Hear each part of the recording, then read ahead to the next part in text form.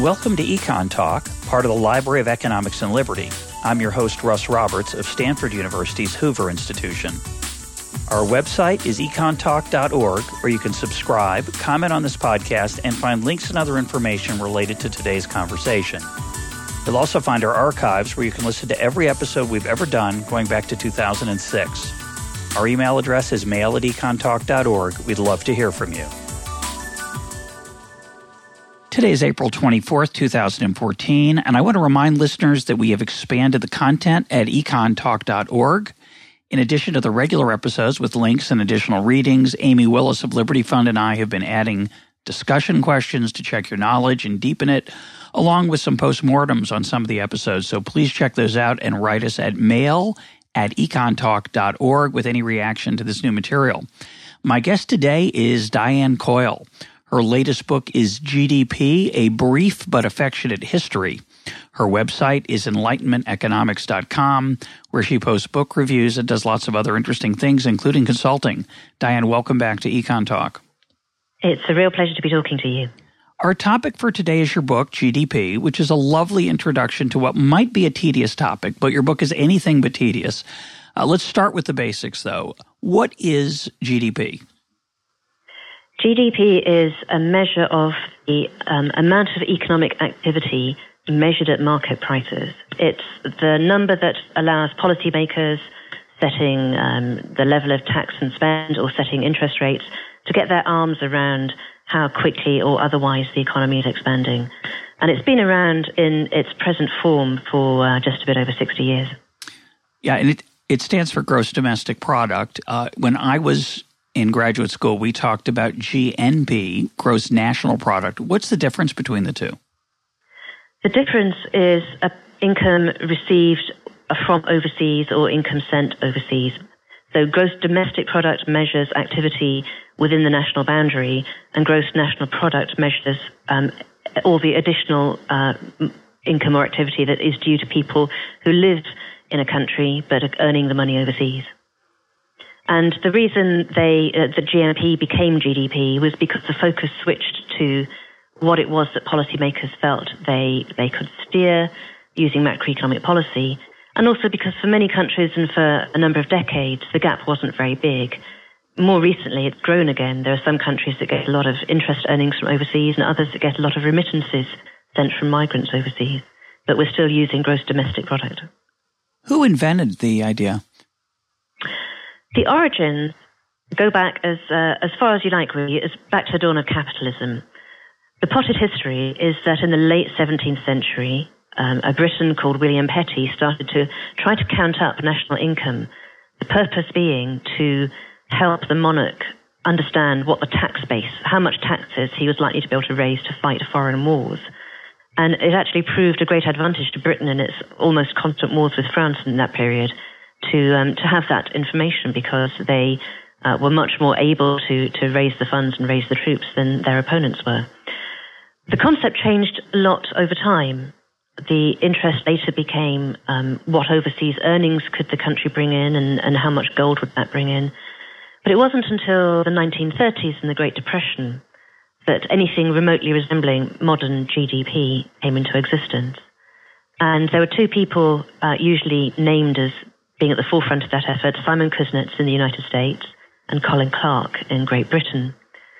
What they were trying to do was give their respective governments an idea of how badly the economy was doing during the Great Depression. There'd been ups and downs in trade, of course, years in that. The Victorian era was a very unstable era in the economy, but nobody expected the government to do anything about it in the 19th century. It wasn't until the 1930s and the scale of the economic hardship in the Great Depression that anybody thought the government should do anything, and that's when the government thought it better get a handle on what was happening. There were lots of industrial statistics, there were even the beginnings of unemployment statistics, but not any modern economic aggregates. So that's when the effort started. What became gross domestic product actually then came to fruition in the Second World War, led by John Maynard Keynes in the British Treasury. And it had a very specific aim, which was to work out what was available for the war effort and what sacrifice civilians were going to have to make in their consumption in order to divert enough resources and material towards producing for the war effort.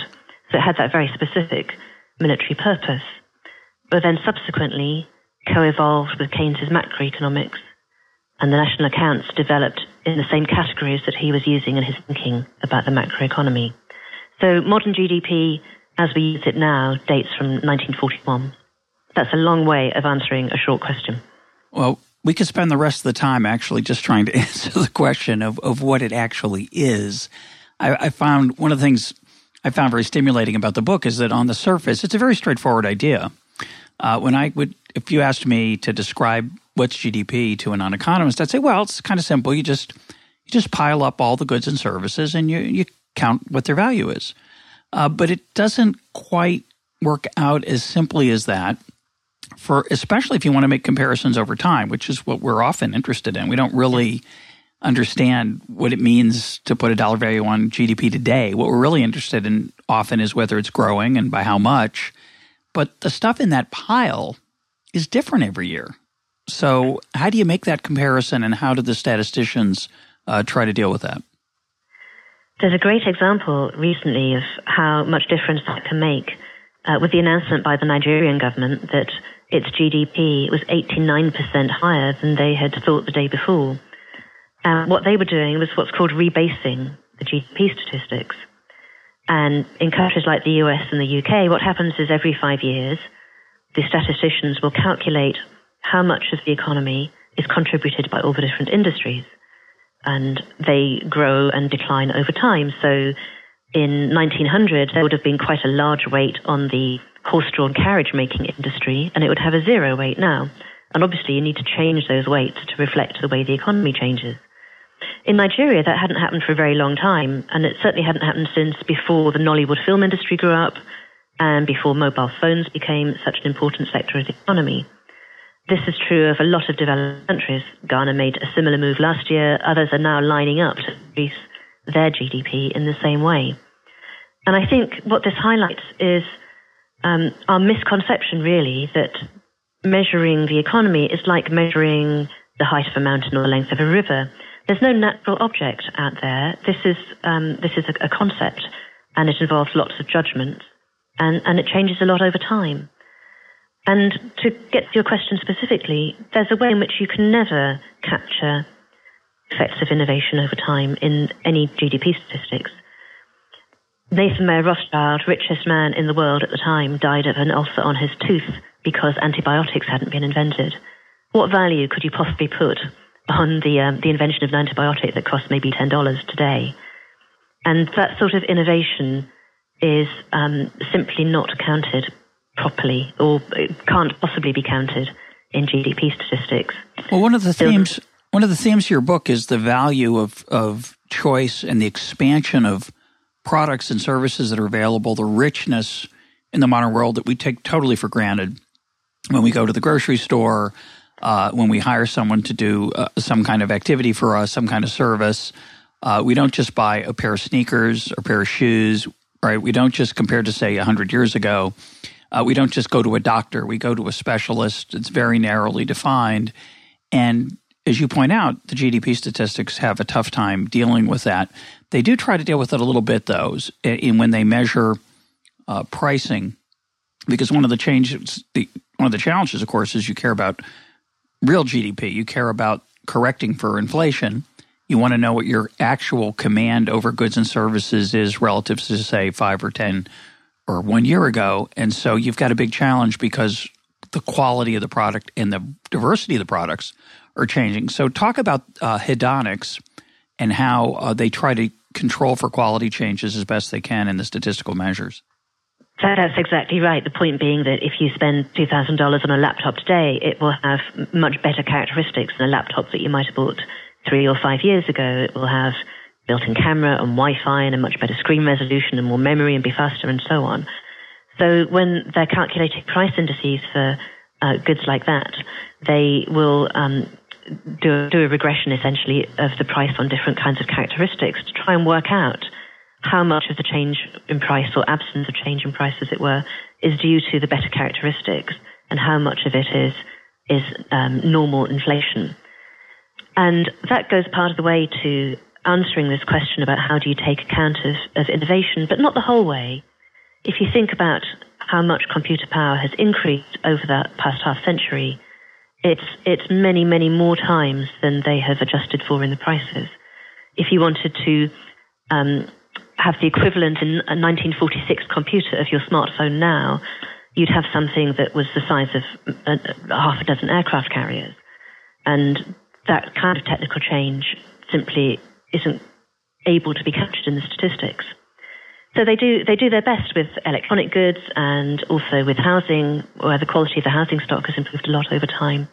But there's a limit to how far the statisticians can make adjustments for these incredible changes in quality and the pace of innovation.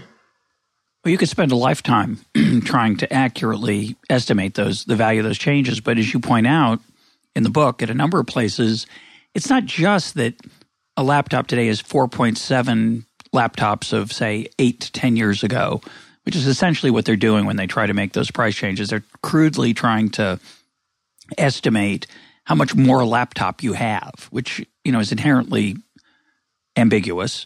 But your other point, which I found very provocative because I hadn't thought enough about it, is that what is a laptop isn't well defined at all.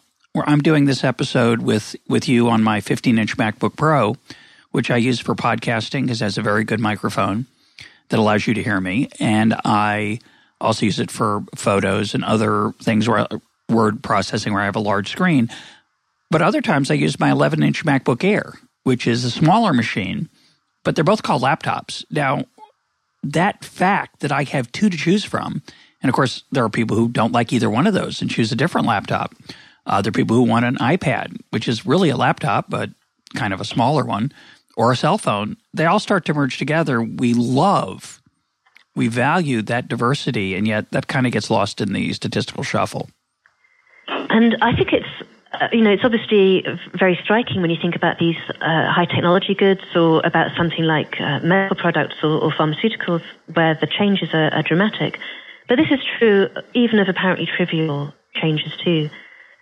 One of my favorite examples is a TV program called The 1900 House that went out in 1999. Love that show. And the program makers sent a normal family back to live as they would have in 1900.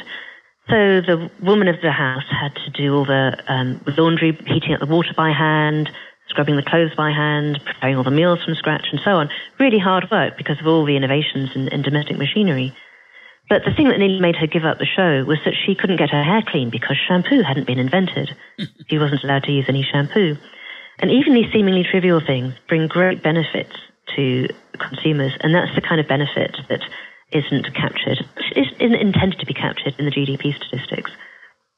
Yeah, the American version of that is called Frontier House, which I think is set in the 1870s. Yeah. Even more brutal in terms of all the participants. These are both reality shows for public television where you watch these people from today play by the rules of the past, other than medicine, because otherwise the shows would have problems with people dying. Mm-hmm. Medicine and dentistry, I suppose, are the two exceptions. But nobody really wants to have their tooth pulled with a pair of pliers and no anesthesia, but other than maybe a glass of whiskey. So these shows, the people in the 1870, the Frontier House, when they would have died, all of them, they weren't prepared for the skills they needed, obviously, to live and just survive a winter on the prairie of America in 1870. And this is very illuminating, isn't it? These shows, when you think about the criticisms of growth, what people are saying when they're saying, let's have a limit to growth, is let's stop this kind of innovation. And actually, innovation is growth. That's what it's all about. And in GDP, we have a set of measures that are really ideal for an economy that mass produces things and where variety doesn't matter. And we now have an economy where variety is everything and innovation is driving growth at a great pace these days. But as you point out in the book, there are a lot of critics of GDP because, as you alluded to just now, it implies a sort of gross materialism that the goal of life is to make the pile of stuff bigger and bigger. But that's in many ways a misplaced criticism, you seem to be saying. I think it is, not only because the great majority of the economic activity in leading countries like the US these days is in services and intangible items. It also completely underestimates, I think, the value that people place on choice and variety. And the trivia matter as well. Jerry Hausman at MIT famously looked at the consumer benefit of the introduction of the apple cinnamon flavor of Cheerios. And it was, I think it was $200 or $300 million a year. And for one cereal flavor, that's a big number. People really value the ability to shape their own lives through choice. Yeah, I mean, I'm sure I really believe that number for the Cheerios. We talk a lot about Apple on this program from time to time anyway, and Apple-flavored stuff doesn't come up that often, but that's very nice. He's done a lot of other interesting work on the challenges of measuring the consumer price index accurately, which, again, are related to these kind of questions. Given these concerns, what is your take on the stagnation argument that people say that, we're not making any progress, the average person's either stagnating or falling behind in many of the Western countries? Did these statistical challenges give you pause on those claims? I think what they're pointing to is a wider need to look at a range of different indicators, and to a varying degree among the OECD economies, the people at the lower end of the income distribution haven't been sharing in the gains of growth for some time, most extreme in the US, but it's true to some degree in all countries because there's been much faster growth in top incomes than at the bottom. And I think it's obviously true that for many people, this concern has struck a real chord recently.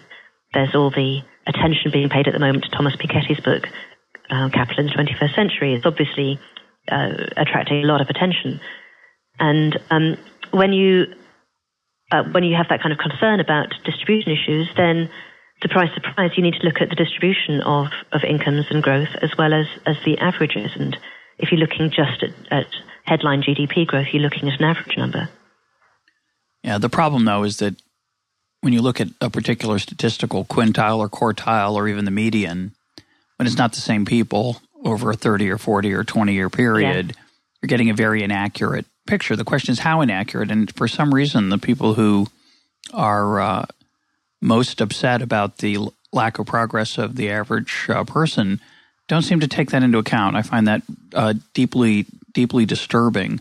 Part of the problem is simply that household structures changed so much over the last 40 and 50 years in the West that that distorts measurements of median because you're changing the size of the how you line people up, essentially, if you're suddenly having an increase in the divorce rate. One of the things I find interesting is that the trends in the top 1% and the bottom 99% are the same trends in the United States, in the UK, in Canada, in many, many countries. And to me, that suggests there's got to be something, not got to be, but it encourages one to look for an underlying cause that might explain all those, not just in one country. And to me, demographics is a possible candidate.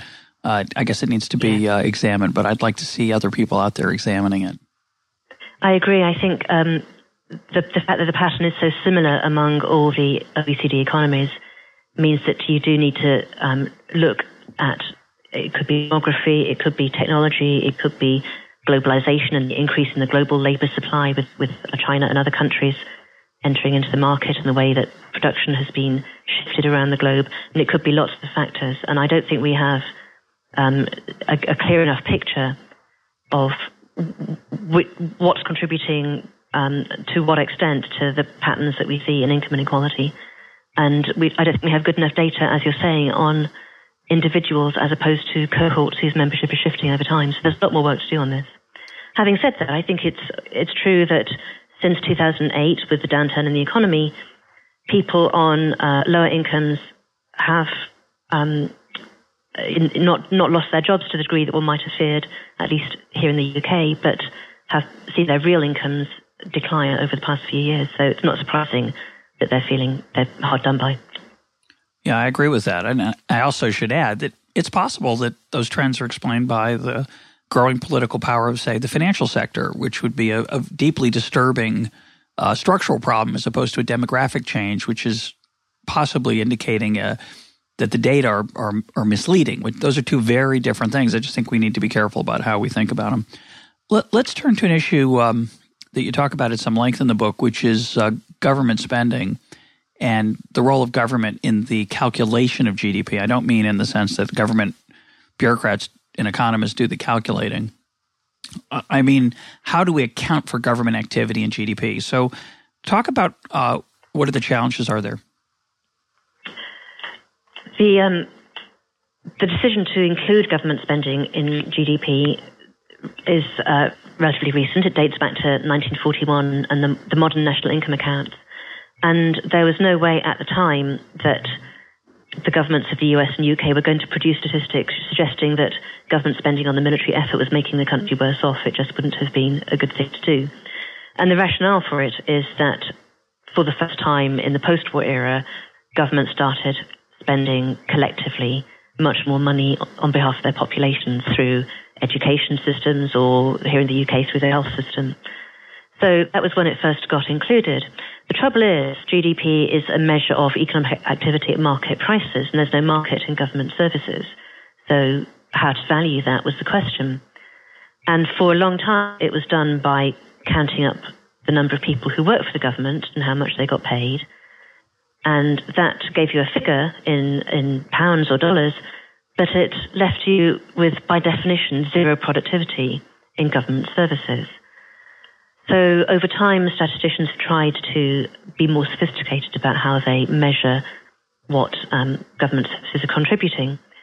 So, for example, you might count the number of operations of certain types and how much would it cost to do that in the private sector, or how much would a teacher in a private school get paid for doing the same as a teacher in a public school, and so on. And that gives you some handle on whether or not there are productivity gains in the government sector. But the very concept of productivity doesn't really work very well, I think, in lots of these services. And take a teacher. Is a teacher more productive if their pupils get higher exam results, or if they, for the same money, teach more pupils than they did a year ago? And the whole concept of what is the productivity suddenly looks a little tricky when you've got an economy that isn't producing products. And the same thing, of course, applies to a lot of other services too. It's just much harder to think about what productivity really means when the quality of the service is just so inherently part of what the economic activity is. Yeah, reading your book, which forced me to think about this, I'd never really thought about it before, that services were such a problem. It really is the same problem as physical, tangible goods. It's just that we don't think of it that way. So when we think about physical goods, we think, well, if we make more airplanes than we made last year, more televisions than we made last year, more shoes than we made last year, and if we do it with, say, the same number of people and the same amount of capital, we're more productive and the economy has grown. You're right. You can't say, well, we taught the same number of students, so therefore productivity is zero, because maybe we teach them better. Of course, we might teach them worse. We don't know which direction it goes. But what the services example points out, which I found so fascinating, is that, well, it's really saying that since quality is so ambiguous with services, it's really difficult. We can pretend to control for it in the case of physical goods, but it's really the same problem. You're right. I think it's partly ease of measurement and monitoring. With physical goods, it is much easier. You know whether your TV set works if you turn it on, and you can see what quality the picture is. It's just much harder with many services. Many of them, the professional providing the service has an information advantage. Is my tax accountant doing a good job? Well, I have to rely on him to tell me, because I'm not a tax accountant myself. Is somebody building a new computer system that's going to work? I probably don't know until they get to the very end of their job and turn it on and it does what I need it to or not. And even then, I don't know how efficient it is in terms of the energy it's using or the processing power it's using. So it's just extremely hard to monitor quality in services, and to a much greater degree than in products. But I think you're right, the idea is the same. And going back to the government case, in theory, I mean, I think your example is very stark and very, very clear that if you use salaries as your measure of output and you double everybody's salary, obviously you don't get twice as much output in and of itself. So you say, well, as you point out, you could look at private sector comparisons. But, of course, the private sector is distorted by the government payments. So private sector teachers, at least in the United States, have no idea what they'd really make if most of the teaching wasn't done through the government school system. So it's really a nasty statistical problem, and you just have to do the best you can. Yeah, and there are lots of other judgments as well. There are all kinds of peculiarities at what's called the production boundary. What do you include and what do you exclude from GDP? And the famous example is housework, unpaid housework in the home. You'd pay a cleaner to do the work, but you don't pay whoever's staying at home to do it and look after the kids. One is in GDP and one isn't. And that production boundary decision is just a judgment that statisticians have made. Mainly based on ease of measurement, as you point out. Ease of measurement, but also some peculiar assumptions. I found out that if you volunteer to read at your local school, that doesn't count in GDP. But if you volunteer to build a slide in the playground, that does count in GDP because there's a physical product at the end of it. Yeah. So it's partly ease of measurement or otherwise, and it's partly just you have to make some judgment calls. Let's go back to the wartime issue that you mentioned a minute ago, because it fascinates me. I'm entangled in the Keynes Hayek rap videos, of course, which deal with this issue, and it's an issue that economists talk about all the time, and when they're looking at the multiplier and whether war is good for the economy or not.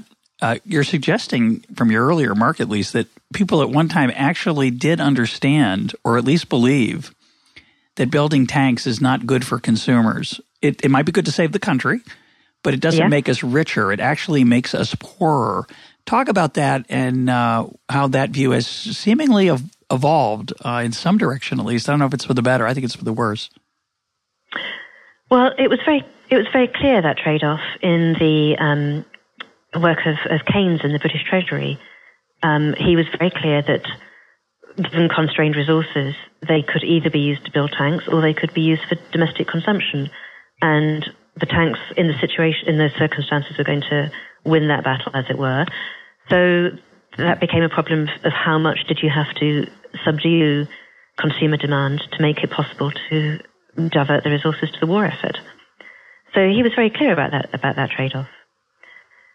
I suppose the alternative argument is that when resources aren't scarce, which is a strange phrase for an economist to utter, but there are, of course, unemployed resources at all times in varying sectors and varying amounts, various sectors in varying amounts. When they aren't scarce, then in theory, government spending is free, which is what a lot of American economists, I don't know how many economists in the UK may have made this argument in the last 5 years, but many in the last 5 years in America have said, well, it's all free because there's no opportunity cost, because it just is going to stimulate the economy and help things grow. So there's no trade-off. It seems to me there are two trade-offs that get submerged in the way we look at the figures.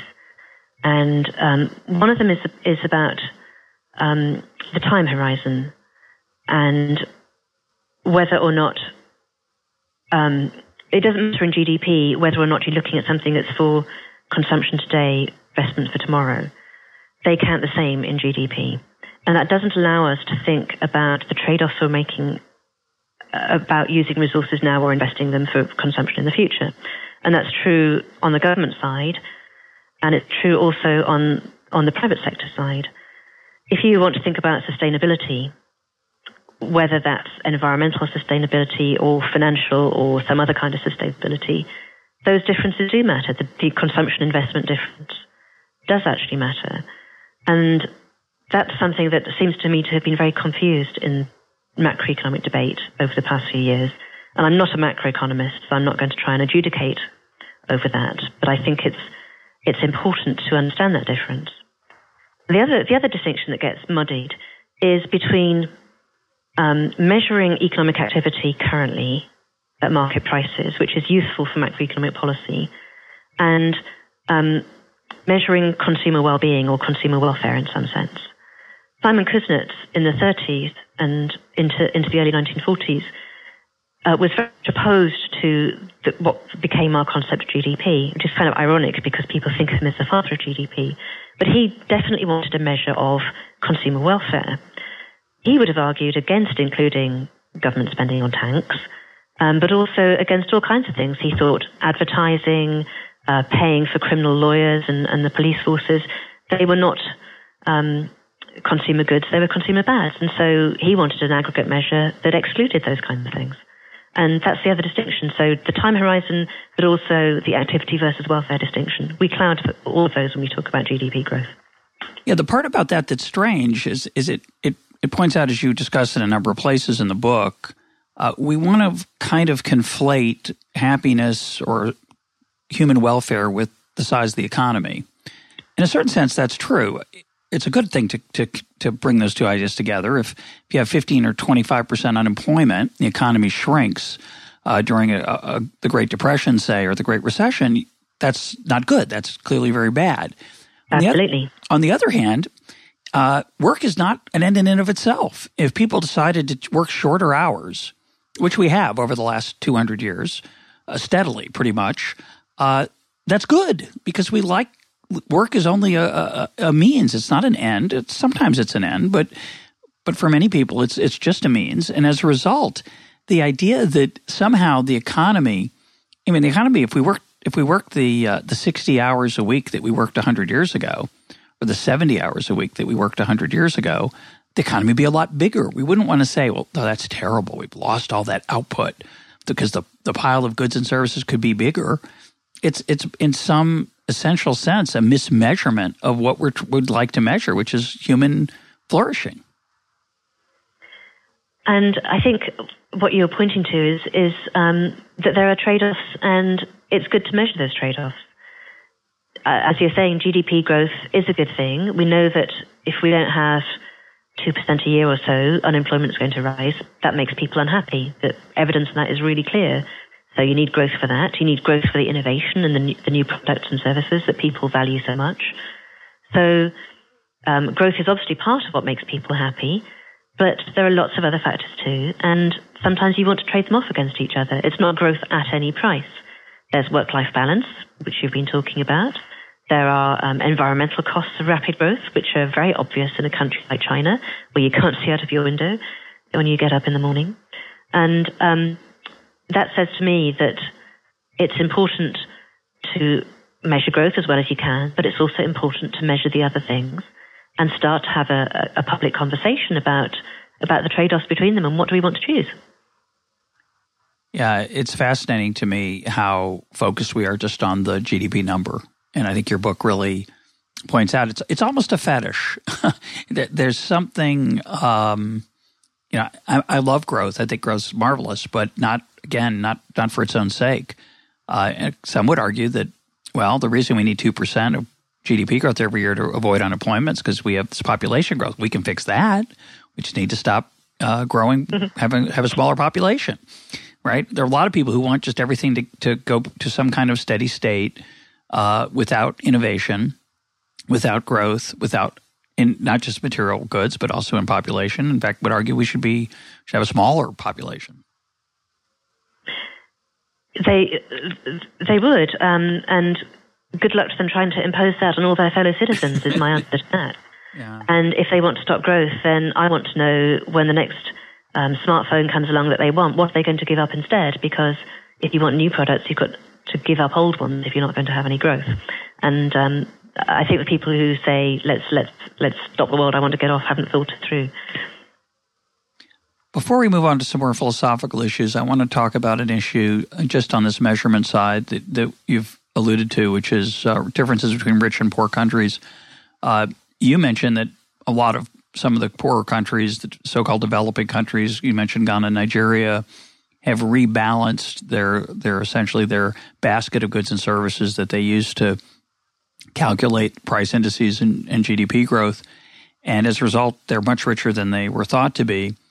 Morton Jervin, who was a guest on this program in the past, has argued that it's not just that they don't rebalance very much, they're also just not very accurate, and they have an incentive sometimes to just lie to make sure they get access to loans and other goodies. What are your thoughts on those differences between the data in richer versus poorer countries? Well, I think I would agree with him that there are incentives for poorer countries to stay poor in an official sense, even if not in a real sense, because of the World Bank loans that they can get access to or not. They don't often have the capacity or the resources to put into collecting the statistics. And the actual process of collecting the data is much harder in countries where the infrastructure isn't the same as it is. For example, running a survey of how much firms are investing, relatively easy to do in the US because you can email or do online surveys now, and that capacity isn't present in African countries at the moment. I think the new technologies offer them a lot of hope for catching up if they put resources into it. Being able to use smartphones to have people send data, for example, or actually using the smartphone network data in itself to track activity is a possibility. So it could improve, but so far I would agree that they've not had very accurate statistics. So what do you think of this argument, which you discuss in the book, about happiness? In one sense, I was alluding to it. I wasn't making the same point that the happiness advocates make, but they have a different critique of GDP, the people who want to focus on happiness. Talk about what that claim, what their argument is, and what you think of it. Well, the famous claim is the Easterlin paradox claim that if you look at the level of GDP in any country, if you look at the level of incomes in any country at any one point in time, richer people are happier than poorer people, according to their own reports.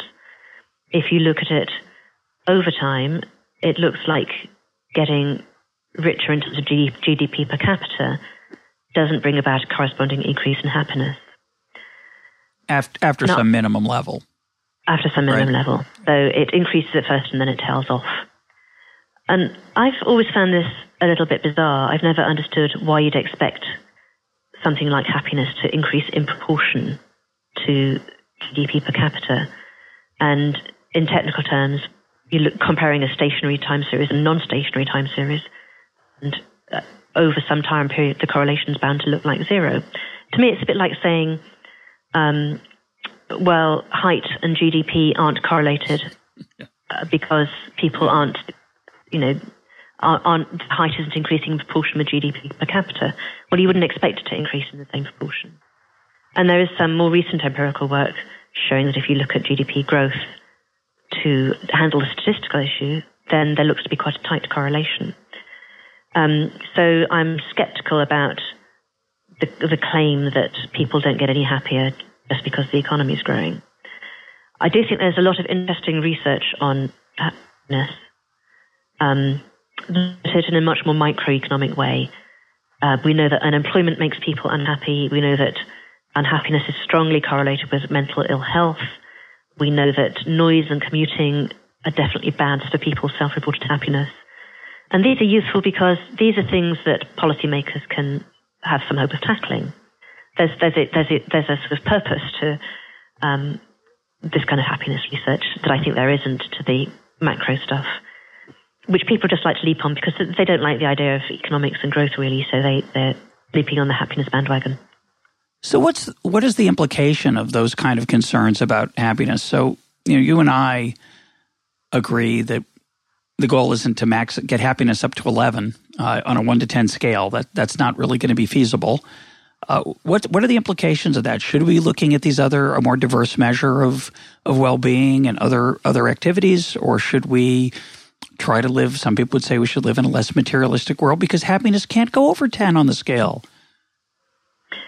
It can't go over 10, and I think we know pretty well from the psychological literature that people adjust anyway. So their reference as to how happy they are will change if something changes in their life. So I just don't think it's useful to think about maximizing happiness. But I do think it's useful. I mean, what a luxury to live in a country that's now prosperous enough that we don't just care about having enough to eat or having warm homes. There is it's a great privilege to be able to have to be able to think about these other issues and the kinds of trade-offs that might come about. So I'm in favour of continuing this research, asking people what counts to them. There's a great model, I think, in Australia. It's very interesting. They had a consultation asking people what measures would they like to see in a dashboard that wasn't just GDP growth.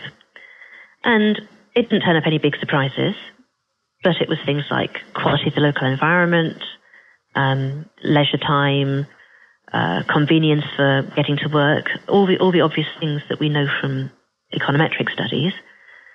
And those data are collected and published once a year on a traffic light system. Red, it's getting worse. Green, it's getting better.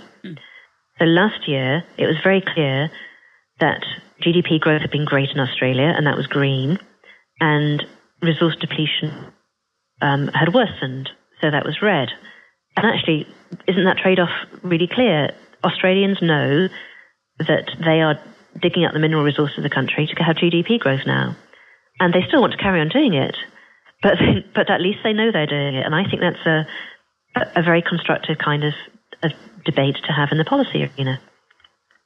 Well, the dashboard idea really points out the crudeness of GDP as a single measure, right? You don't have to be an environmentalist or a happiness advocate to observe that just this single number is not the be-all and end-all. The other problem, again, from an Austrian perspective, is that the implication of the collecting of the number suggests that there is this monolithic single aggregate that can tell us whether things are good or bad or not, whether they're getting better or worse, when in fact there's, in America, 330 or so million people, some doing better, some doing worse, for all kinds of reasons that have something to do with government, nothing to do with government.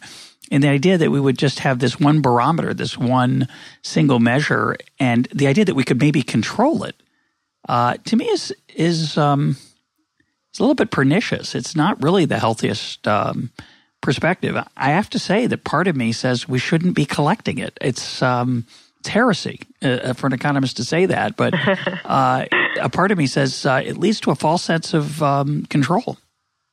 I take it the other way and say we probably need to collect it, but we should collect other things too and publish them in the same way and give them the same kind of status so that when the numbers are published, all the commentators and journalists will look at the other numbers as well as the GDP growth.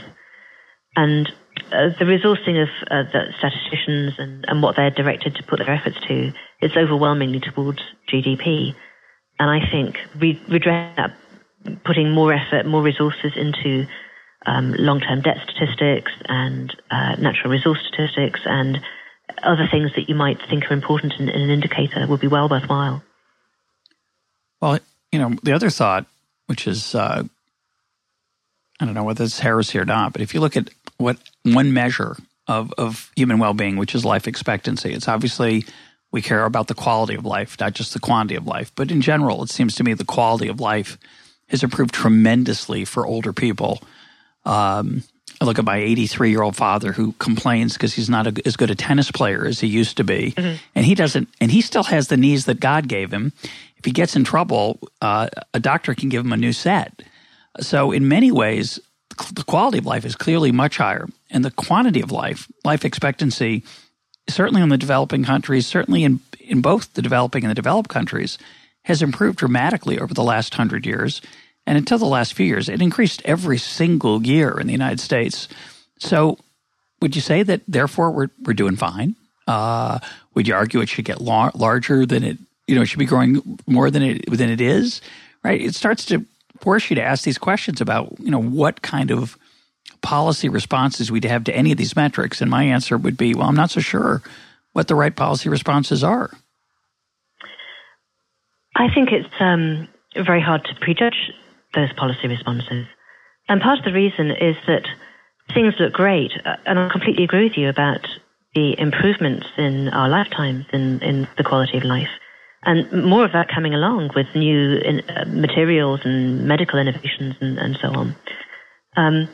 But I'm not sure whether we have a good handle on the risks, long-term costs of what we've achieved. And so I would worry a little bit about global interconnectedness and global risks, for example, which we saw in a very alarming way in the financial crisis through the interconnectedness of the financial system. I think there's a lot of other measuring it would be good to do. And if I were in politics, I wouldn't want to hang everything on GDP myself because, as you're implying, governments can't control it, not in any direct or predictable way. And if I don't really understand why politicians are so keen to claim that they can, because it's hiding to nothing. Well, that's a good question, actually. Why are they so keen?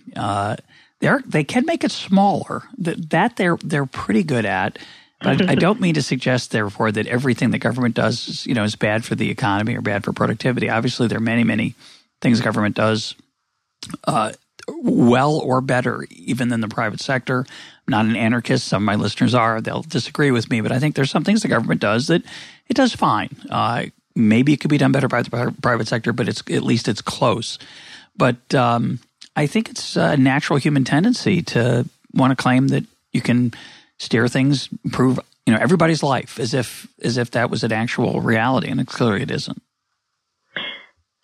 Well, I kind of understand wanting to claim that you can make things better in a general sense. Wanting to claim that you can make things better by increasing GDP growth just seems to me a very silly way to do that. And I'm a fan of statistics for measuring things. I'd like to think that we are about to have the capacity to do a lot more really good measuring of things that we don't have a good handle on at the moment. Is there something in the way that the regulatory authorities are starting to monitor data in the financial markets that will help us work out those kinds of interconnectedness dangers or long-term dangers that we know we didn't understand very well before, is one example. Understanding, are there specific natural resources where we're close to depleting them to a dangerous degree, whether that be water supply in China or the atmosphere in China or something else. There's a lot of measuring. There's a lot of measuring to be done, and there are new tools coming along to do the measuring.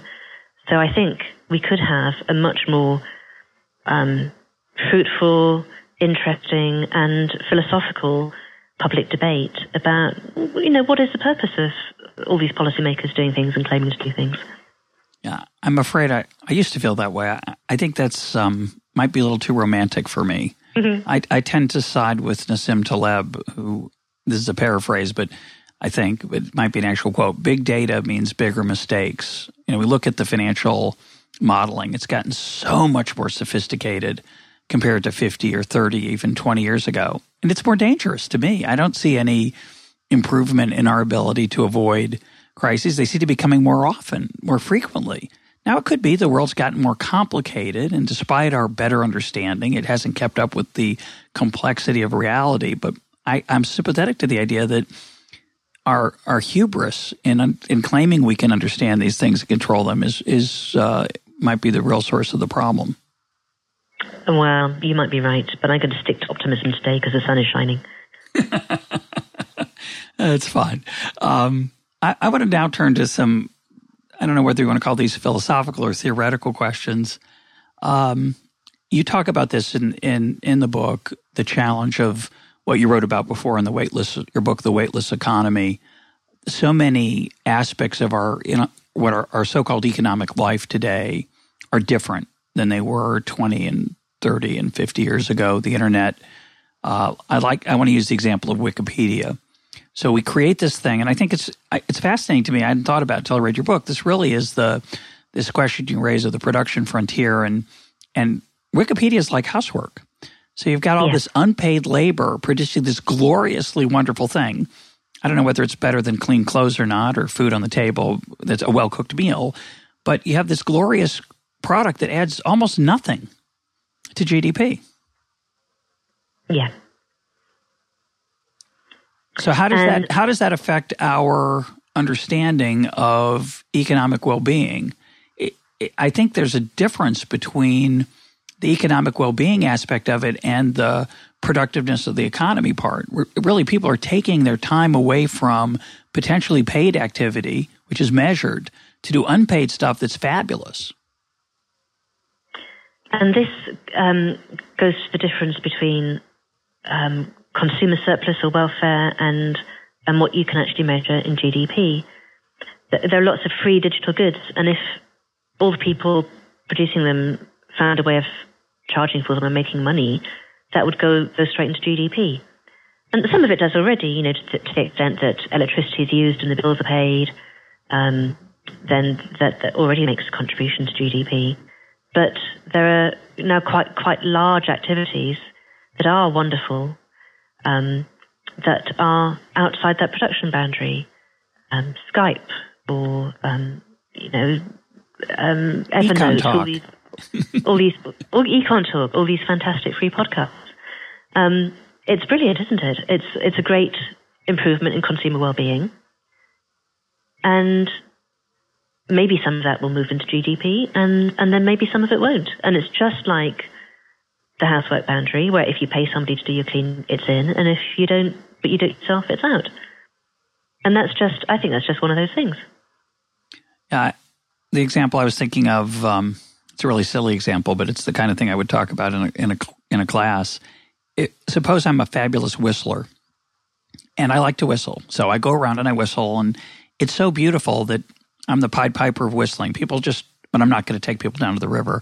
I'm going to walk around whistling, and people are going to follow me and enjoy listening. And that has nothing to do with GDP, but it makes life better. And it seems to me that so much, at least in the developed world, but maybe it's much more widespread than we might think.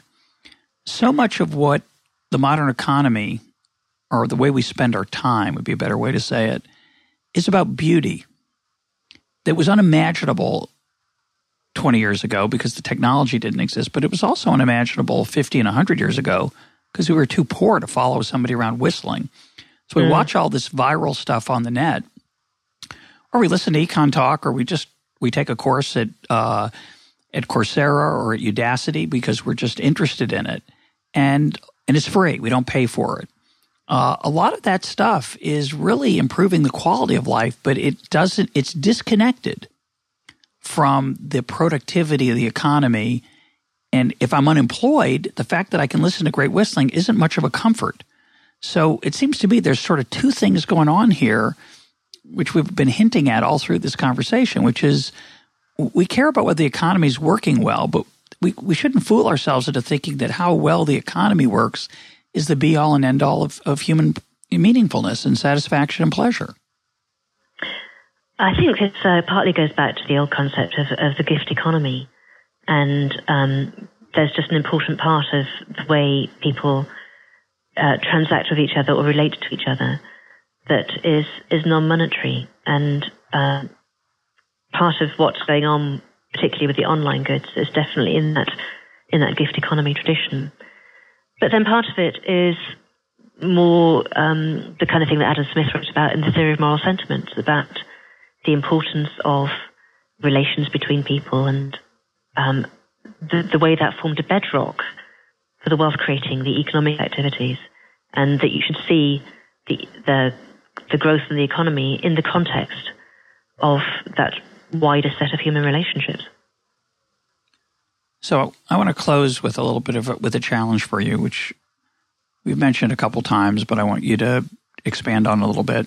You've been in the government. You know some of the challenges that working in a government office, some of those challenges. I'm going to put you in charge. In America, you'd be the Secretary of Commerce, which collects which is the Bureau of Economic Affairs is part of it, that collects the national income accounts and measures GDP. And we didn't get into the details, and mercifully you don't go into them in great detail in the book either, about the incredible amount of human effort that goes into actually counting these things. We've made it sound like, hey, just go out and count and it's imperfect. But of course, just the collecting of the data is a major human effort. I'm going to put you in charge. You can do whatever you want. You can keep it as it is. You can expand it. You can improve the hedonics, or you can collect some other stuff.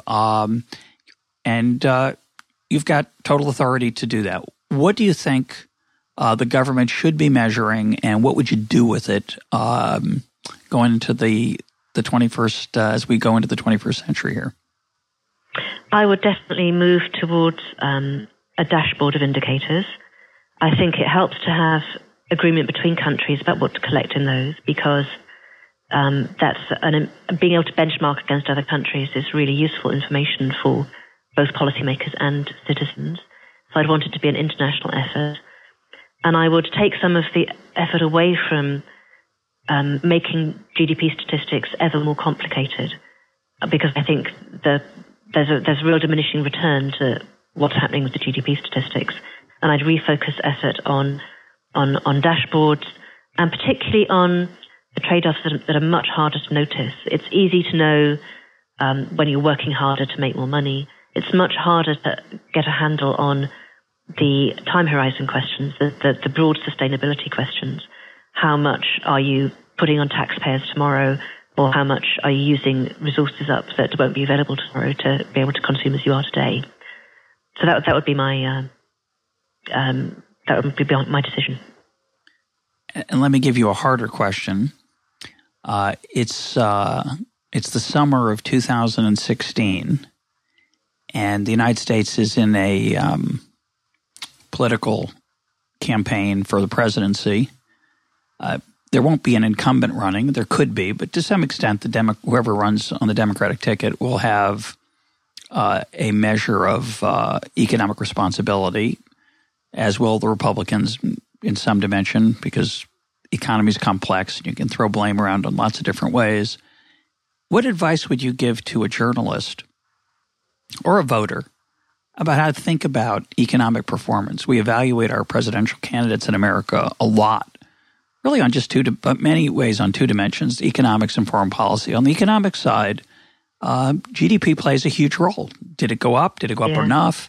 The other obvious variables are unemployment and inflation. People will look at those. But are you suggesting you think we should look at a richer menu, at least in terms of what presidential responsibilities should be, or do you think it should be narrower? I think as a voter, well, let me talk about my own country. We'll have an election too. My question is, what prospects have these guys given my children? What kind of leadership have they shown? Are they just responding to short-term pressure and headlines, or have they actually had some vision about what kind of country they want it to be in 10 years' time, when my kids will be having to earn their job? And that's not just about GDP growth. It is about, is there growth and are there jobs available? But it's also, what are they going to have to pay in taxes? What's going to have happened to their environment? What kind of education have they been given to prepare them for whatever the world is going to look like? And those are hard questions, and the chances of anybody getting the answers right are pretty low. But I would hope that's the kind of thing that people go into politics for. Well, we'll close on that optimistic note. It's my optimism day. Yeah, to match your earlier one. My guest today has been Diane Coyle. Diane, thanks so much for being part of Econ Talk. It's been great talking to you. Thank you.